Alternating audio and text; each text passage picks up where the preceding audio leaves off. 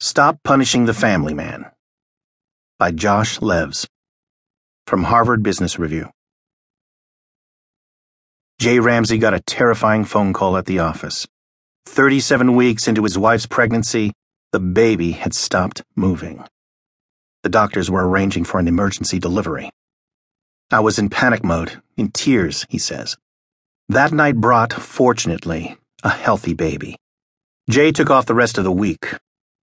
Back at work on Monday, he was called into a private meeting. My boss told me I should have known better and should have planned better, he says. "You're taking this many days off work?" the boss exclaimed. "We have so much to do here." Let me pause here to note that his boss was a pregnant woman. Many people are surprised by that, but equal rights activists aren't. Gender discrimination is policed by men, but also significantly by women, says Joan Williams, director of the Center for Work-Life Law. Jay's experience is one data point in a widespread pattern of discrimination in the American workplace. Researching my new book, All In, I heard many stories like this, including that of a lawyer who was considered a star at his law firm until his pregnant wife attempted suicide.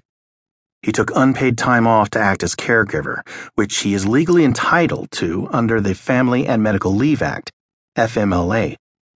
But it was unheard of in his office, where the atmosphere pressured men not to spend much time at home. When he returned to work, he was repeatedly sneered at, assigned lower-level work, and ultimately fired. This prejudice shows up not just in workplace stigmas, but also in policies. I took legal action against my employer for granting 10 paid weeks off to any new parent through birth, adoption, or surrogacy, except a man who had become a father the old-fashioned way. Subsequently, Time Warner changed that policy. These policies highlight a profound disconnect from our lives at home, where a revolution has already occurred. A far cry from previous generations, today's working dads who live with their kids spend an average of 3 hours a day with them.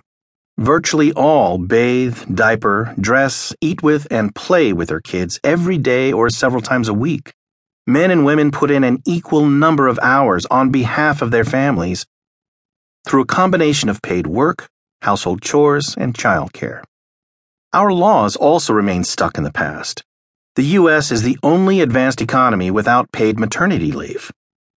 We also don't have mandatory paternity leave, unlike many other countries.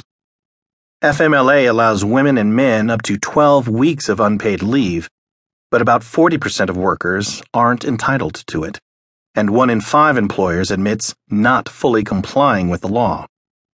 Most families can't afford to halt one income, especially the dominant one, which is most often the father's. A study found so few dads actually take FMLA that they're almost undetectable. It's a vicious cycle.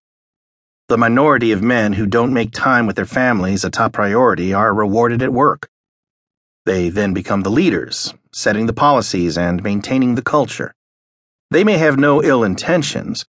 They're simply out of touch with what life is like for most families. A recent Harvard study finds the vast majority of top executives are men who admit not making their families a priority. They see work-family conflicts as primarily a women's problem, even though studies have shown that working dads are experiencing as much work-life conflict as moms, perhaps even more. Public programs that offer gender-neutral paid family leave help solve this. And despite dire warnings from some business groups, we now know that these programs don't hurt the bottom line. California has such a program, financed through the state's disability insurance program. Businesses report that the law had minimal impact on operations and either a positive effect or no noticeable effect on productivity and profits. Small businesses were even less likely than larger companies to report any problems. New Jersey has a similar program. Of 18 businesses surveyed, 6 said the program's effects have been neutral. The other 12 said the effects are positive. Businesses that offer their own paid leave programs are also reaping benefits. Facebook gives both moms and dads 17 paid weeks. I have had both women and men who've said,